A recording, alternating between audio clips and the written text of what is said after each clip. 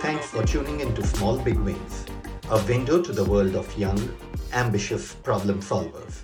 They are makers, designers, builders, hackers, scientists who heard their inner voice and amplified it. To learn more about our guest and to view the highlights of this episode, head on over to fbw.hvj.coach. On the show today is Simar Singh. Simar, 19, has his own company called Unerase, which he set up when he was 16. Unerase is a stage for spoken word poetry. Simar has found his voice in poetry and performance and wants Unerase to be the voice for many, many more. As I studied Simar, I found someone who has had many individualized actions, a distinctive approach and behavior, and not only his skin, but his flesh and bones all in the game in entirety. A man of very high conviction. There is a decent amount of information one can get about Simar from his own YouTube channel, Unerase Poetry. Today, let's see what more we can learn from him, what more we can draw from him, and what makes Simar what he is. Simar, welcome to the show. Thank you. And great to have you here. Same here. Thank you for having me. I cannot think of starting with you in any other way, but to know from you what is your favorite spoken word poetry or your favorite verse. I don't have like one favorite piece or Sure. a favorite verse. I'm a huge fan of a lot of spoken word artists. One of them being Andrea Gibson, and I've been following their work for a very long time. This is one spoken word artist in the US who releases their poems like albums, like the way musicians release albums. So yeah, the recent album Hey Galaxy is something that I've been listening to, and it has some great poetry in it because they infuse music with spoken word. So yeah, that's one artist that I've been really inspired by. But any particular lines, words, verses which kind of always resonate with you? I'm not sure about resonating, but there's one particular verse by a African poet called Warsan Shire. She has a book called Teaching My Mother How to Give Birth. And the first poem in that book is I have my mother's eyes and my father's mouth. My face is the only place where they are still together. So that's like very strong, and it's probably the shortest poem in the book or generally. But it's something that stayed with me for a long time because it's very hard hitting. And the truth. Yeah. The truth said in very, very few words. Any specific Hindi favorites for you? Be it a song? So one song that I really love is Tu Kisi Rail Si Guzarti Hai. So it's a song from the movie Masan. It was originally a poem by an old poet, like classic Hindi poet, Dushyant Kumar, who used to write a lot of ghazals. So one of his ghazals has this line ke Tu kisi rail si guzarti hai, main kisi pul sa thar-tharata hu. And I feel that as a thought is very beautiful. And then they've used a rendition written more by Varun Grover, who is also one of my favorite lyricists in India right now. He's written lyrics for Aankho Dekhi and Masan. He's written Sacred Games as well. So yeah, his work. And apart from that, there's another poet called Ramneek Singh. He has a lot of poems that I really like. So one of his poems is a poem called Mere Kavi Dost, where he's asking, fellow poets in society with him to stand up and speak. So in that one line that always touches me, especially with what's happening in the country right now, is अगर आज सवाल नहीं पूछे तो कल जवाब नहीं दे पाएंगे. तू किसी रेल से गुजरती है, मैं पुल की तरह थरथराता हूँ. Why? It's a beautiful love song, and I think just the thought of it, that someone's passing like a train and that effect on you, the imagery is very beautiful first, and secondly it's very fresh. It's not like because a lot of classical poetry that we're taught in school has a lot of overused metaphors. I feel like you like a flower or you like the ocean, but something as simple as you like a train and I'm like the tracks beneath you is a very simple observation, and that's what makes it beautiful for me. Fantastic. Yeah. I have had my long-time favorite. One of my favorite Hindi songs is "Ye Kaun Chitrakar Hai." Hmm. If you have ever heard Mukesh, that I from, think. yes, and the film was called Boon Jo Ban Gaya Moti. Great. So, Anirev is the stage you have created for poetry. Tell us how you thought of this name, Anirev. What does it signify? It's unconventional. It's deep. It's powerful. But tell us what's your meaning for it. Um, Actually, when I came up with the name, I didn't know I was going to start a poetry platform. It was a page I had started in high school when I was 15 to just write microfiction. And I wanted a name, so I don't even remember how I came up with Anirez. It was just a thought I had. But 2 years later, when I started the poetry platform, I was looking for a name for it, and that's when I realized I had a page with this name. So probably it could be called Anirez Poetry, and I could use that. And so I was actually, if you look at it as a platform, I was being lazy because I couldn't think of a better name. But eventually, I think the meaning came across by other people more than me thinking about it. Like it's something that cannot be erased, or something that is essential that has to be written. And since a lot of our work is around social issues and things that impact society, so something that will stay on forever, things like that. So I'm still not sure what Anirez actually means as a word, but as a symbol, it's important to me in terms of like a symbol for me to keep creating or to keep saying things that are important. So it's in a way kind of great serendipity. Yeah. Yeah. Hmm. So what are the stats like for Anirev today? If something is on top of your head, so number of performances, number of performers, number of views which this platform has received so far.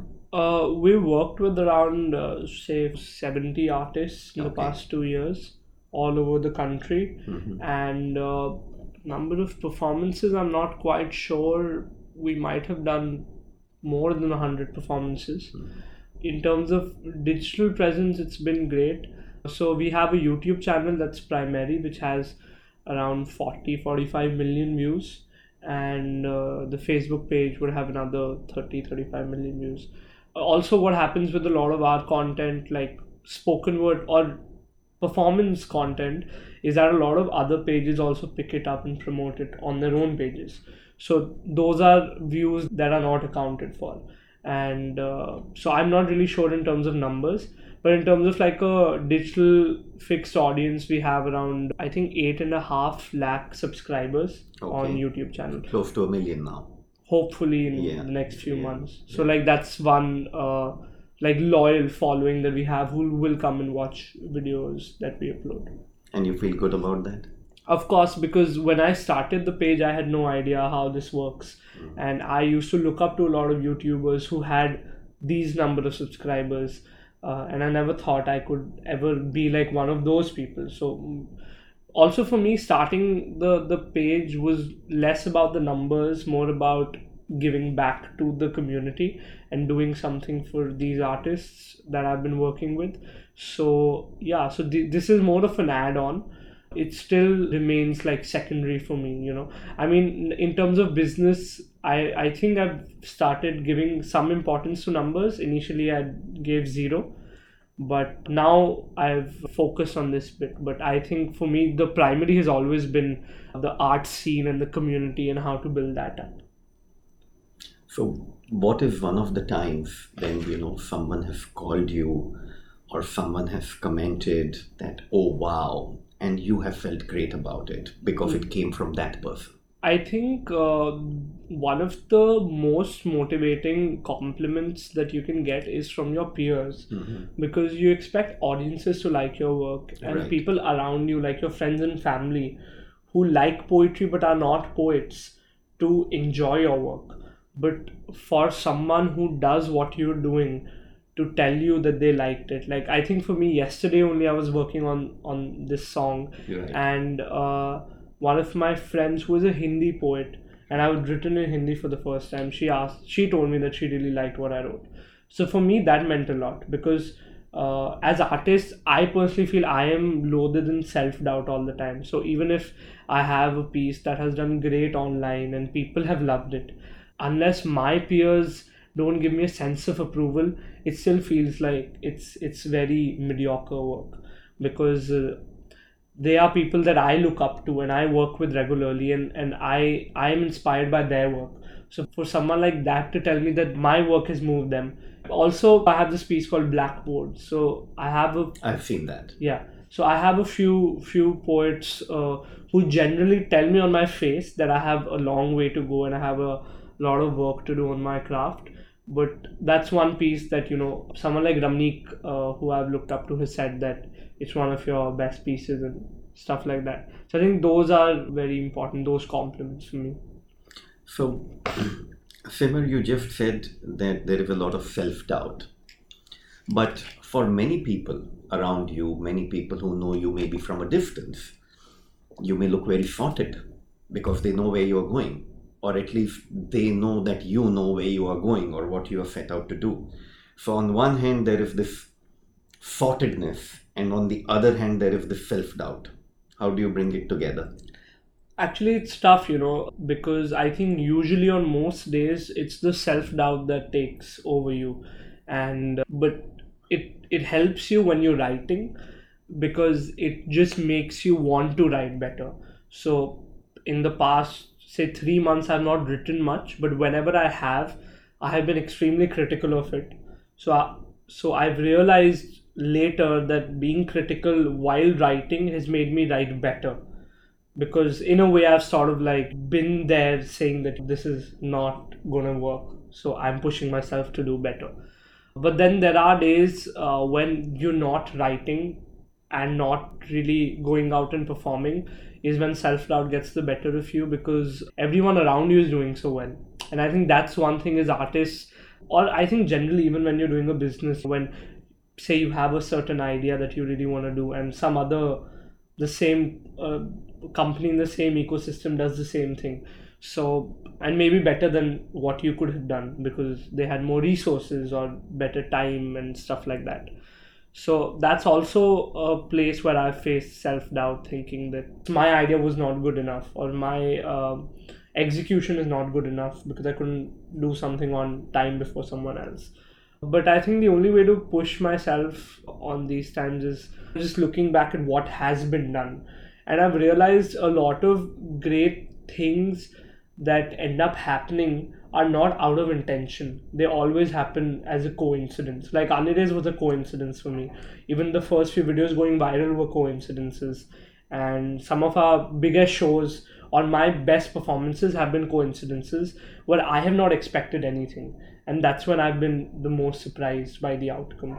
So for me, I think when I go out to do something with a motive, that is more disheartening than me just going out and doing it for a cause. Do you want to call them coincidences, or do you think there's a deeper design? I mean, definitely there's a lot of science to it. If you go down and look at it, it's your free will or your conscience that is pushing you to do things.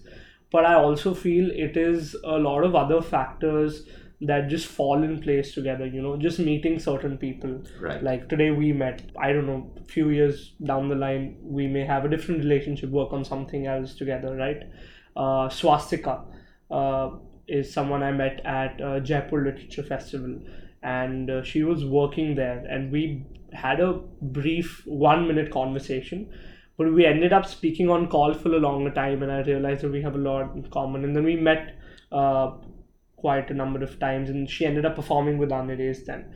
But probably if that day at JLF I wasn't there at the right time at the right place, we would have never met.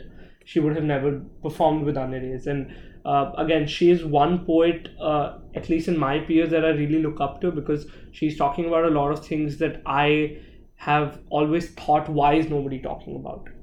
But I wouldn't have known of her existence because of a certain moment. So there is a huge coincidence that's played a factor. But I know it is also my conscience that has helped me be there at JLF. But meeting her was nowhere in my hands. Yes, and just to set the record straight for our audience, Swastika is my lovely daughter. Yeah. And she's a poet. Very talented poet. And Yeah. yes. So, Simar, when I was growing up, we had this Time magazine coming home. And on one page of the Time magazine, almost on every issue, I saw these two beautiful lines. And it said anonymous. Of all those arts in which the wise excel, nature's chief masterpiece is writing well. How does writing come? Now, you said that for the last 3 months, you have hardly written anything. Or when you write, you become very critical. So, is writing something for you that you just sit down and write? Or it's really some chemistry coming together and then it happens? So there are two ways to go about it, and it totally depends on your mindset. One that happens mostly with poets is things coming together. Say I experience something today and I feel this is something I want to write about. I might pen down a few lines. I might just Right. keep it in my mind. I will experience something similar a few months later, and then something similar a few weeks later, and then keeps building up. And then, say, 6 months after the original experience, it's reached that stage where I'm like, I can't do anything but write about this, and then I end up writing about it. What happens a lot of times is in that I start writing about something, it ends up turning out to be some completely different. So my original experience is completely diluted by the time the end product is there. But that is just how I think sometimes some of the best poems come out. The other is a discipline. If we look at art as a discipline and poetry is a part of it, then I know a lot of screenwriters do this, where they tell themselves that सुबह 10 बजे से लेके till evening 5 o'clock, these 7 hours is our writing time. So we'll just sit and write. Wow. So, you may end up writing 3 or 4 scripts in a week, which could be, say, 10 in a month. But out of those, only 1 would be good, 9 would be really, really bad. But that's how they get the one good script. So I know a lot of writers following writing as a discipline. But personally, I've never really been able to do that on a regular basis. There is a very interesting activity that happens in the month of April. It's called Napo. So you basically have to write 1 poem a day in April. I did that last year. So over there, I had to practice it as a discipline because I have to write 1 poem every day. So I have given myself these 2 hours every day to sit down and write. But apart from that, if I'm not taking up a challenge, I think it's always poetry coming to me organically rather than you going and finding poetry. So can it be said that for poetry coming organically, or when you connect all the dots which are building up over a period of time, for matters of the heart, it is more like that? Yeah, definitely. If it's something that you again generally feel or you've Yeah. experienced or it touches you, it takes time to build that. But say if tomorrow a company comes and tells me that, hey, we want to talk about gender issues and we'll give you this much money, I do feel about that as well. Right. But I have to write this now because they want me to, Right. not because it's come to me. Yeah. So you also have to fake it a lot of times. But sometimes great poems come out of that Yeah, also. yeah. So there's no way to know what is the best method. Yeah. On this, I just remember, I am a great fan of Madhushala by Harivansh Rai Bachchan. And the foreword in Madhushala, I forget who's written that, but he describes it very well, saying कि 2 प्रकार के लोग होते हैं, एक मस्तिष्क प्रधान और एक हृदय प्रधान. So I think, yourself and the whole kind of people you're bringing together with Anirev, what I feel so far at least is that it's all heart-oriented people who are coming together.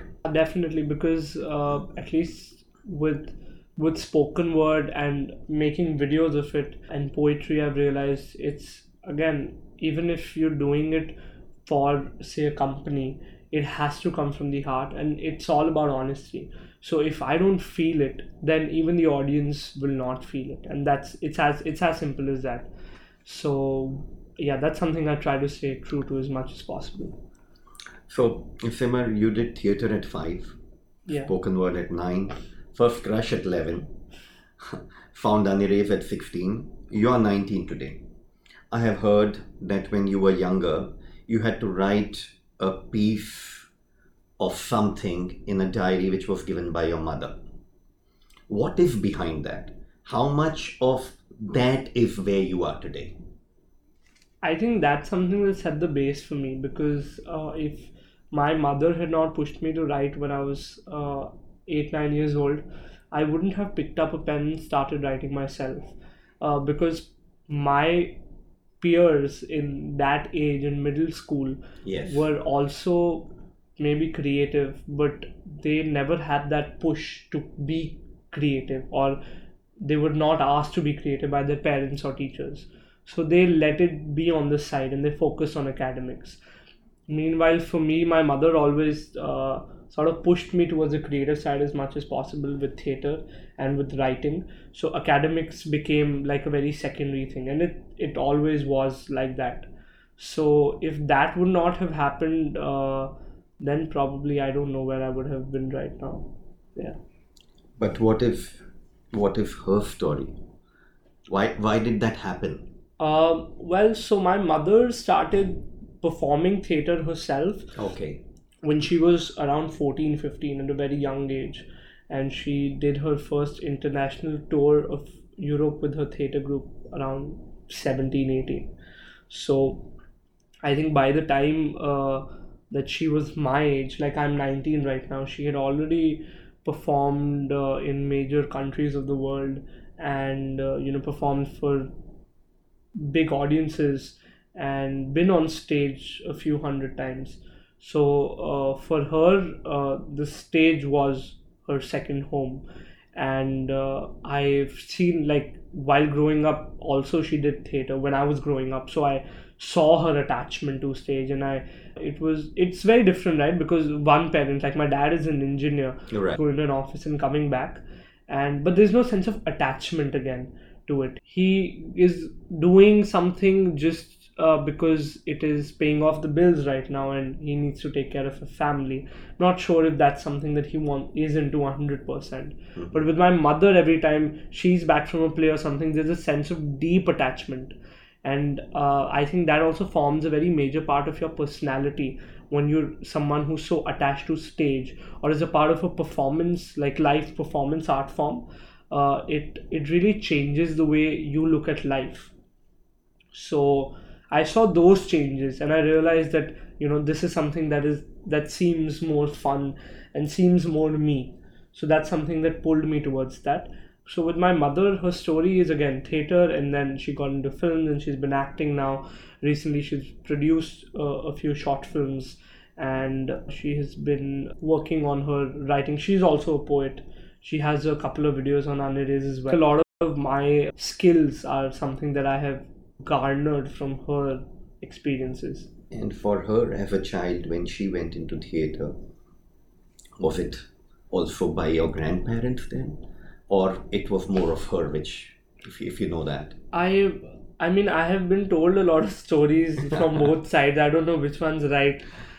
One fact for sure is my grandparents didn't push her because they grew up in Chandigarh, which Right. back then was still a very small town and pretty conservative. So for two girls, so my mom and her sister were both doing theater together. Right. For two girls and the only daughters in a house to stay out for rehearsals till 12 in the night in a town like Chandigarh was unheard of, because everyone else did not have that kind of a liberty in their house.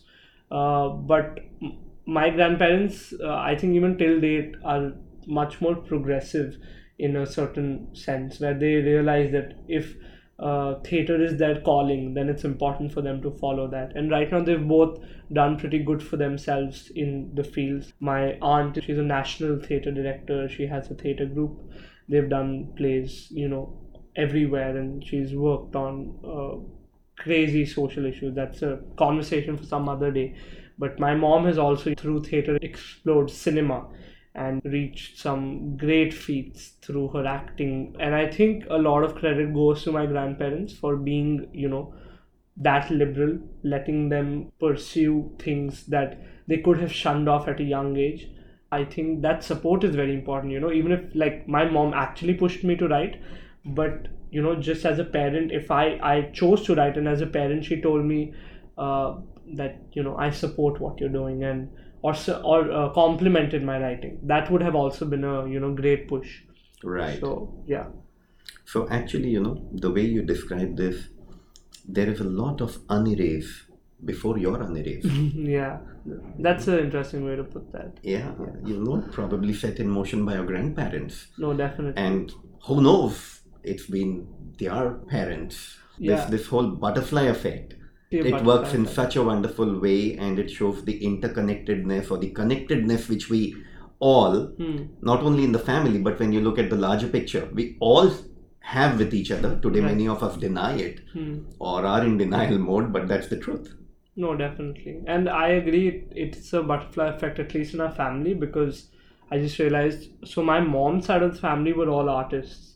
So my grandfather, her sister, her brother, they were all poets, painters, writers. So I think somewhere or the other, we're not that different. Like, Yeah.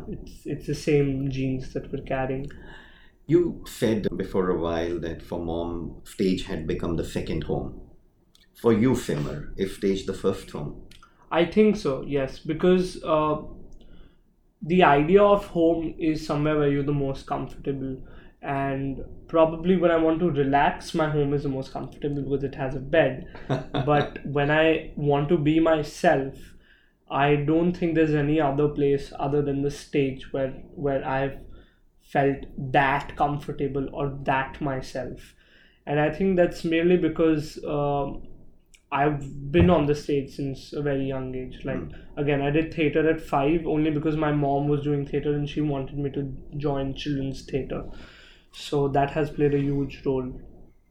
Yeah. Yeah.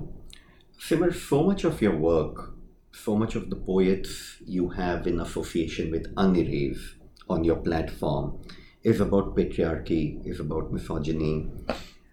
What is behind that? Is it that because as a country there is a lot of social stigma around this, there have been a lot of problems around this matter? Is it because of that, or is there something more to this? I think it all started with our first show. The first Anire show was a Women's Day special Yes. because it was happening on like one day before Women's Day. So we thought it would be a good idea to start the platform with a Women's Day special. We had a lot of poets talk about it, and so our first few poems that went out were around gender issues, and surprisingly, when they went out, I realized that even though I feel living in India that India is very backward. Yeah. After a few poems, we realized it's all over the world. Like Yes. sexism or Yes. misogyny is something that's like a social setup. Like it's a part of every society. And speaking to a lot of international journalists, just that made me realize how big an issue it is in even like first world countries as compared to in India. And that made me thinking, and talking to a lot of just female poets or poets of different genders who are not males. I realized that it has been my privilege as a male to not feel the sexism or misogyny around me, even though I may have participated in it as a young adult for a while, but because it's become a norm. So that really opened my eyes. That's something that really touched me personally.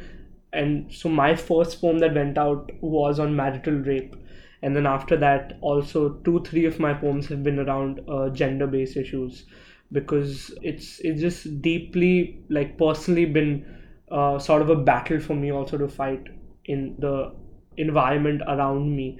And what happens with poems is we feel, once a poem starts a conversation and then people are talking about it, and then generally, say something happens in the country that is good for gender rights, we feel like, okay, as a society we're progressing. And then a few days later another news comes which is not good, and you realize that we still have such a long way to go. So for me, like, talking about gender rights or gender disparity is something that would go on for a very long time, and that's why Anirez also has a lot of that kind of videos and poems, because that personally affects me a lot. So in a way, I feel like it's my moral responsibility to keep talking about gender issues.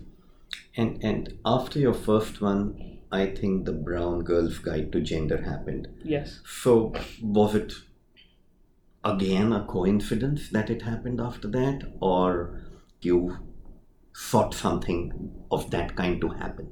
I had no idea. So Brown Girls Guide to Gender was a second video, Yes. and it was released just 4 or 5 days after the show. Uh, and over here also, weirdly, my mother had to play a role, Okay. because when I was sitting down, and so I had no money back then. The entire show happened for free. I knew how to edit because I used to make like short films in school and edit them. So all the videos that were shot were being edited by me. So I was going through the footage and thinking of what we should release around Women's Day. And I was planning to go ahead with some other poem. But my mother told me that Brown Girls poem by Aranya was the Yeah. most touching poem of that show. And every woman in the audience was crying. And I was very surprised to know that, because for me, that poem was good. But I've heard Aranya before because she's been a friend. So I always thought that Aranya has much better poems. So maybe she can work on this.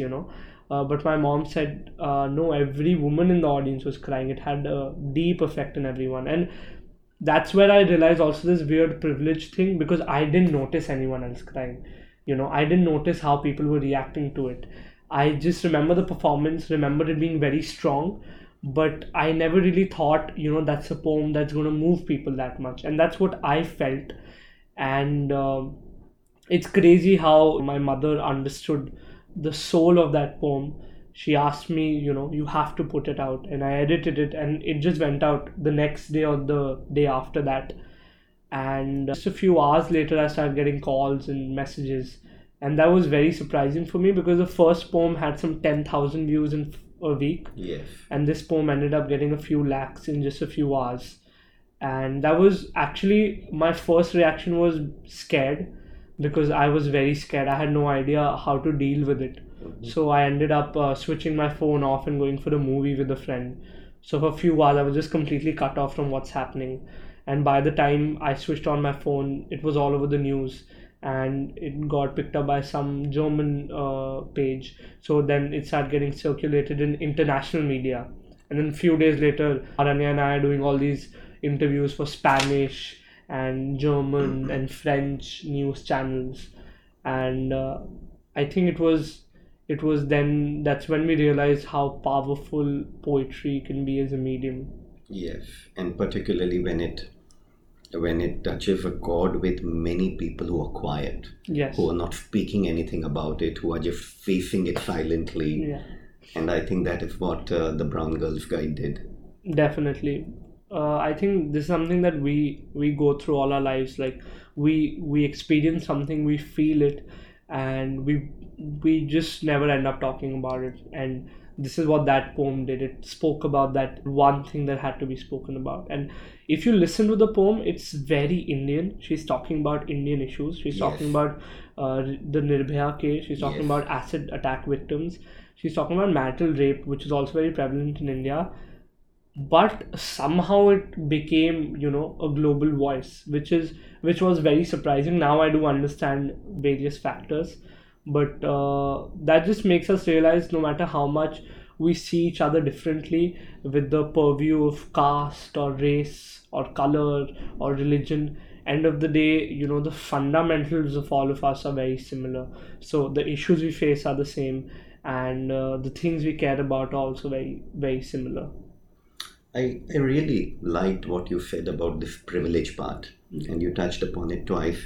I would like to ask you, what has your work taught you that other people don't realize? It's a lot of things, right? Being an artist just opens your perspective up around the world in a lot of different ways, because when you're writing, one of the only emotions that drives you is empathy.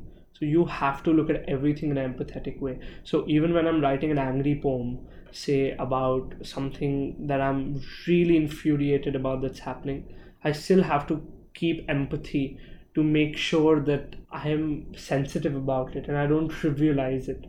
And I think that's where art has played a huge role, or poetry has played a huge role. Where I don't know about other people, but just say my friends from school or college, I feel a lot of them strive to not be sensitive, and because we associate being sensitive with being weak, and especially with boys, being weak is considered not a great thing. So I've seen a lot of my male friends, even though they're sensitive people, because of the society around them, they strive to not be that sensitive because they don't want to be seen as weak. With art, I have become very comfortable with that side of me. So even if people my age think that I'm a weak or a very overly sensitive person, I've also understood how to distance myself from those people and be comfortable being in that space. And also being very fluid with the idea of gender and sexuality. That's something that I was very ignorant about before poetry. And with poetry, I've had the opportunity of meeting people from different genders, people with different sexual orientations, and I have learned a lot about my own body and my own inner self, which which is very liberating. But because of the boxes that society puts us in generally, we never tend to explore that. So I'm grateful for art for that as well. Who will hate you, Fiber, or who will hate what you are doing? I think a lot of people hate me. Yeah. Yeah.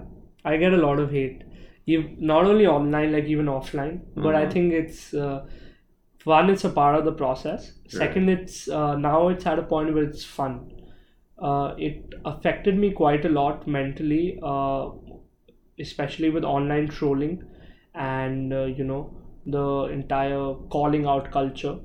But right now, I think I'm in a space where I'm not that secure with my work, but I have a sense of self-esteem where I understand I can filter it out. But if, say, someone very close to me hates on me, say one of my closest poet friends starts hating on me, then I would have no idea how to deal with it. There are definitely a lot of people who hate me and a lot of people who I look up to but are not very fond of me, and that's completely okay, because sometimes wavelengths don't match and you start off at the wrong foot, and people have a very different perspective of what poetry should be. So I've gotten this a lot, that my work does not fit in the classical criteria of poetry, or it's very mediocre spoken word poetry. And a lot of those claims are things that I accept, and I very happily accept, and I like moving forward with that. Fiber, what impresses you most about yourself? What have you kind of perfected? I think, I don't know, there are not a lot of things about myself that I look up to or I'm impressed by. One thing that I'm definitely very surprised is just me trying to understand the business aspect or the economical aspect of art and what I'm doing, because everyone around me is very caught up with craft, with perfection, with writing, with skill. While for me, it's always been a double-edged sword between that and making sure that there is money also pumping in spoken word, and how to grow on that and how to scale that up, which that is a skill I never thought I had, because my mom was always a pure artist, my dad an engineer, and I don't think anyone in my family has been a successful businessman. Anyone who's tried it has failed. Right. So for me, that aspect of business was never, like, I never thought I had it until a few months ago, when I realized that I'm getting a hang of it and I'm actually enjoying a lot of aspects of it as well. That's fantastic. So tell us what goes on behind the stage, because that is what really makes the stage. What people like us are seeing only from the front. There is technology, probably you may have partners, there are performers, and then there are customers who you want to look out for and you want to bring to your fold. So how does all this alchemy happen? Where do you struggle in implementing? What is good for you? What is not good for you in this space? This usually depends from like a project to project, like where is the struggle and what are the issues. say when we're doing a live show, the initial issue is always getting the right content and curating it. And I think that's one thing that I personally like spending the most time in, is curation of content. So say if I want to have a show 2 months from now, I start looking for poems 2 months before that. Okay. And and then rehearsing with artists is the next step. So we take sometimes a month, sometimes more than a month, to work on rehearsals, perfecting performance, working with music, and a lot of those aspects. So that's not exactly a challenge, but it can become a challenge if there's a time constraint. Sometimes getting an audience becomes a challenge. There are a lot of poems on Anirez. If you go, you might have seen some of the more known stuff. There are a lot of poems that don't have those many views, like they're just seen by a few thousand people. But a lot of those poems are very important to me, and I feel they're the most strong poems that I have worked with. But a lot of people have not had the opportunity to see it for multiple reasons, and that still remains one major challenge for me, to make the right poetry reach the right audience. And there are some poets who don't write in people's language. They're writing very niche stuff, but their work is something that is so powerful that if it's seen by someone who understands that, it can have a deep impact. So always the accessibility bit of poetry or art is something that I am most interested in, and it still continues to be my biggest challenge, making art accessible to people. Simar, you spoke about empathy while writing. How do you see relationships? Are you a relationship builder? Can you work with someone even if you don't relate to someone? How did your teachers see you in school? How did your peer group in school see you? Because one thing is evident by what you have said, by the work which I have seen of yours on your own channel, by the kind of people you get associated, is lot of feeling orientation, lot of empathy, lot of heart into everything. I feel with work, it's important for me to relate with someone's work, or even if I don't relate with it, for me to have a certain amount of connection or interest in it, because otherwise it's very tough to go ahead and create a project with someone whose work I don't believe in. And that plays a major factor also in the people I end up working with, because there's some very great artists who I love, and some people who are very dear friends of mine, but we've not had the chance to work together because that sweet spot has not been met yet. In terms of my relationship with my teachers, I feel I had a different relationship in middle school. I used to get good marks in school. I was one of the few toppers in school. All right. Who was also a part of other extracurricular activities. So I enjoyed like being the favorite student for a few years. But when I was entering high school, I think that changed, because I think there was a lot of angst in me against the system that started building up. So I was very openly rebellious in high school, for the last 4 years of my school life. So even though I've given a lot of tough times to my school authorities, I've had a very supportive principal. So even though teachers around me have been very anti me or what I'm standing for, my principal has been very supportive. But yeah, I think been seen as a very notorious kid generally. But did like teachers or parents or friends say that, this guy is weird, Yeah. don't talk to him, don't stay with him, don't hang around with him? Yeah, that was the most common thing my friends got to hear. Like, I remember this one particular coordinator in high school who used to hate me. And so I started making YouTube videos when I was 13 or 14.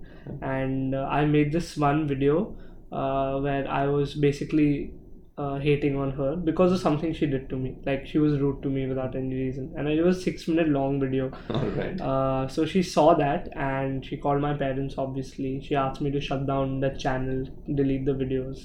I didn't do any of that. So the next thing she did is she spoke to all my friends individually and asked them to stay away from me and badmouthed me, basically.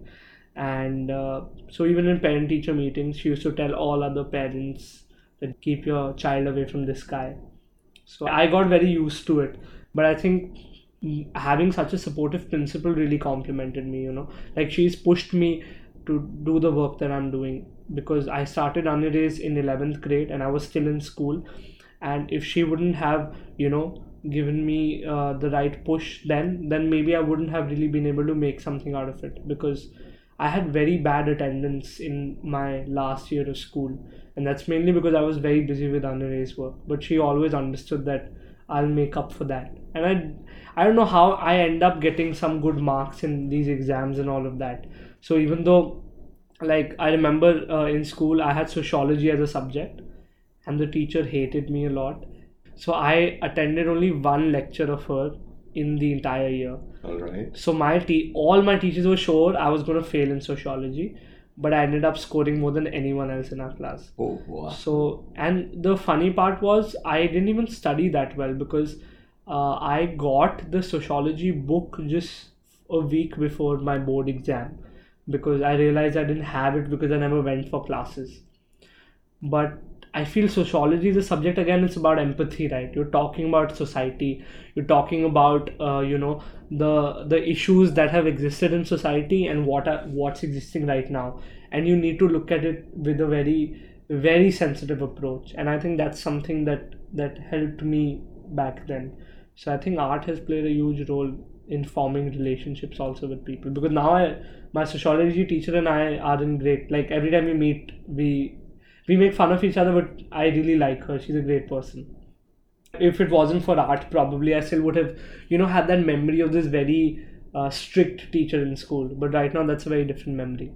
It's lovely to hear what you said, because simply the way you have lived has helped you score also.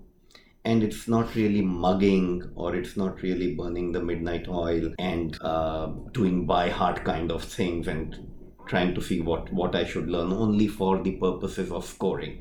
I think that has not happened with you. No. Then that's really wonderful. How did your parents react to these friends or their parents when some issues came up? I don't think this ever reached them, Okay. because I mean they were always a part of it till the part where teachers were directly complaining about me, and that happened like in my high school. I think for a few months. Every month my mom used to get a call from school. So firstly she used to get really mad, but then eventually she also got used to it, and she realized that maybe somewhere I'm not really the one making problems, rather than just being myself. And I think since she has been an artist since a young age, she realized how the education system can sort of box people or cage people, or sort of restrict artistic expression. So she was very supportive in those times. I'm sure you will make Anirez a commercial success. But what is it that or you could do to help parents, educators steer away their kids from rat race Yeah. or from becoming bots? So that has been one of my most important or most significant to deal with, because with Anirez, even though gender issue is something I've spoken about a lot on the page and I feel very strongly about, I think if you boil down all the issues in society, they can come down to education. And if you're educated the right way, then a lot of these things can be eradicated. So, just something as simple as I studied in a co-ed school, but for the longest time they made girls and boys sit separately. So from a very young age, the us and them thing starts, where you as a young boy you start looking at a girl differently, and then slowly that builds up, and it can become extremely problematic. But I feel if in school only I'm taught to be comfortable with the opposite sex and sensitized towards their issues as well, then I wouldn't grow up to be that ignorant a person or someone who is misogynist from the inside.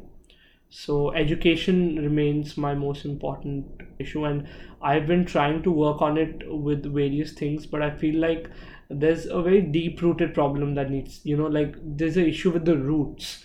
So no matter how much we try to beautify the tree above, the roots are infected, so the tree is going to get affected eventually. So doing poetry, writing about it, performing about it, doing talks about it are all great, but structurally that never is making any change in education. So there is a larger picture. There are things I want to do with Unerase. I feel the need to start something in the alternative education space. But again, that is very different from the artwork I'm doing right now. So I'm just waiting for the right time to work on that. But that is something that I'm very, very attached to. But if you had the power, what would be the first few things you would like to do to just change this? Well, I think main thing that needs to be changed first is the exam system, the assessment system, where I feel there's no way you can assess students through exams. And there's always this Albert Einstein quote that I always go back to, where he says that the current education system is like asking a fish to climb a tree, because all these animals know how to climb a tree. So it's asking a fish to climb a tree. Right. And even though it'll spend so much time trying to learn it, it will never be able to. So it will spend half of its life telling itself that it's not good enough. And that's how, because our education system keeps everything in monochrome, the good students or bad students, toppers or backbenchers, but there is so much room in between, and that gap has become so big that it's sort of like we pushed everyone to a corner. So it's very important to get everyone in the middle and for them to sort of move around freely. And that will only happen when the exam system is sort of eradicated the way it is, and the assessment needs to be done on a more individual basis. So that's one thing that I would want to change in the education system. Well said. Let's talk a little bit about, if you don't mind, what is going on around us today and this whole freedom of speech thing which is happening around us. What do you think about freedom of speech? In your own individual right, in your exposure so far with different kind of people expressing views about things, what do you think about freedom of speech? See, for a fact, I know that freedom of speech is something that has to be absolute in a democracy. And if we as a country fail to provide that to people, then it just goes against the fundamental values of being a democracy. However, being an artist, I also understand that free speech comes with a major responsibility, and that's in an idealistic world, it shouldn't be a pressure. Like, I shouldn't be pressured to not express something because I might offend someone. But I feel that becomes the case sometimes in India, because there's so many groups, there's so many sects of people, and as artists you try to be sensitive to as many of those as possible. But idealistically, that shouldn't be the case. It should be absolute. It should let people express however they want to, whatever they want to. And society should be as ready to take that and understand that. And if it doesn't make sense, to disregard it or not accept it, but to hear it out. Because the moment we're not ready to listen, no, that's when we fail to accept our problems. And that's what's happening in the country right now. A lot of our problems are coming from the fact that we're not ready to listen to the other side or what the other person is trying to say. And these major clashes that are happening in the country, a lot of them are very ideological, right? The left fighting with the right. But if we just boil down and try to understand the basic things that they are fighting for, some of them are very egoistic. I believe in something, thus I am right, and you believe in something, thus you are wrong. So if you don't let me be right, like correct in my own way, I won't let you. And that's when we end up fighting. So I personally feel free speech plays a very important role over here, and it has to be absolute. It has to come with responsibility in society, but it has to be absolute. No matter how much research you do, there'll always be bits and parts that you leave out, right, or perspectives that won't align with yours. In terms of getting facts correct, again, that's very important. But what's been happening nowadays, especially with media, is you really don't know what are the right facts, because a lot of news that we get comes not as facts but as opinions. So by the time I am understanding a fact, I have already formed an opinion, and already formed opinion is very tough to change. It's what's come to me organically, or so I believe, that this is my opinion, although it's influenced by everything else but me.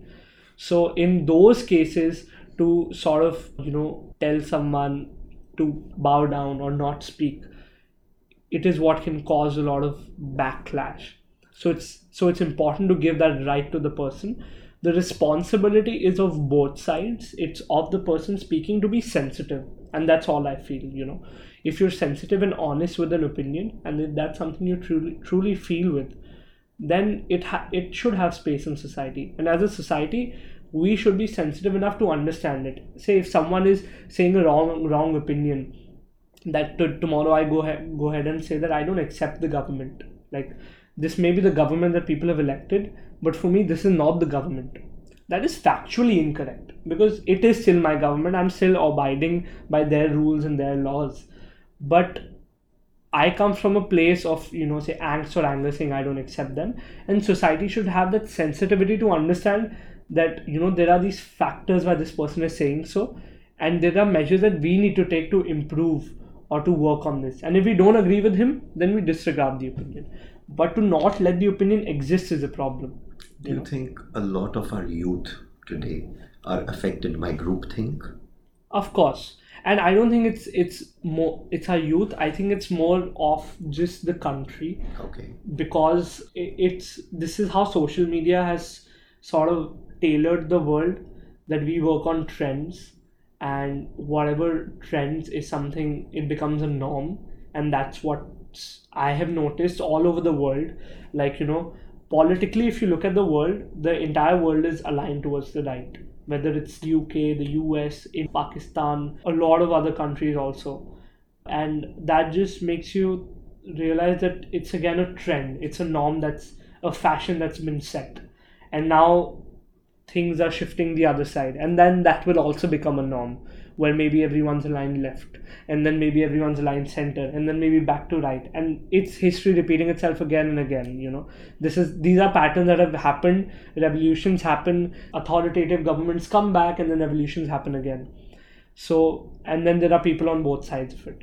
The only problem right now in India is that you have to pick a side. You either have to be here or there. You can't be silent.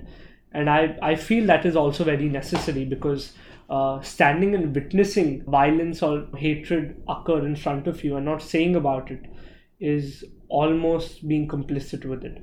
So it does become like a moral responsibility for a lot of people to take a side, and a lot of them are not informed enough. So it could become like a group thing, right, where everyone's over here. Yeah. So it can either become very radical, or it can become very like passive. Simar, what is leadership to you? And coming from business or running a company, this is a question which we like asking CEOs. But I think leadership is there in every aspect, every individual. For you, what is it? The idea of being a leader could be of being someone who's extremely powerful. And it could be something that becomes extremely self-centered. But what a lot of leaders don't realize is that they are leaders because of people who believe in them. And the moment they forget about those people, the people will not be with them anymore. Leadership will always be about taking people to the right direction and nurturing them. And as a curator, I don't really look at myself as a leader per se, but more of like a sort of peer, or maybe a mentor in a way, where for me it's very important to push artists, or help them get the best out of their work, because I feel I have an eye to sort of understand someone's potential, but as an individual you may not realize that. So I feel that work is something that's very important to push that person or nudge that person to the right space. And that's more or less what leadership is. We are coming to the end of this interaction. I want to ask you that on the platform, on Anirev, do you accept people only who are coming with original work? Yes. That is key. That is the most important thing. So guys, I'm out then. Till I come up with something. I'm sure you'll write something. Right. So Simar, here is what I would like to say in the end. And consider it from some of my experience or just someone who knows you a bit. And it is from Madhushala. मदिरा ले जाने को घर से चलता है पीने वाला किस पथ से जाऊं असमंजस में है वो भोला भाला। अलग अलग पथु बतुलाते सब, अलग अलग पथु बतलाते सब, पर मैं ये बतलाता हूँ, राह पकड़ तू एक चला चल, पा जाइएगा मधुशाला. Thank you very much, Simar, for the interaction today. Thank you so much. It has been a pleasure to interact with Same you. here. Thank you.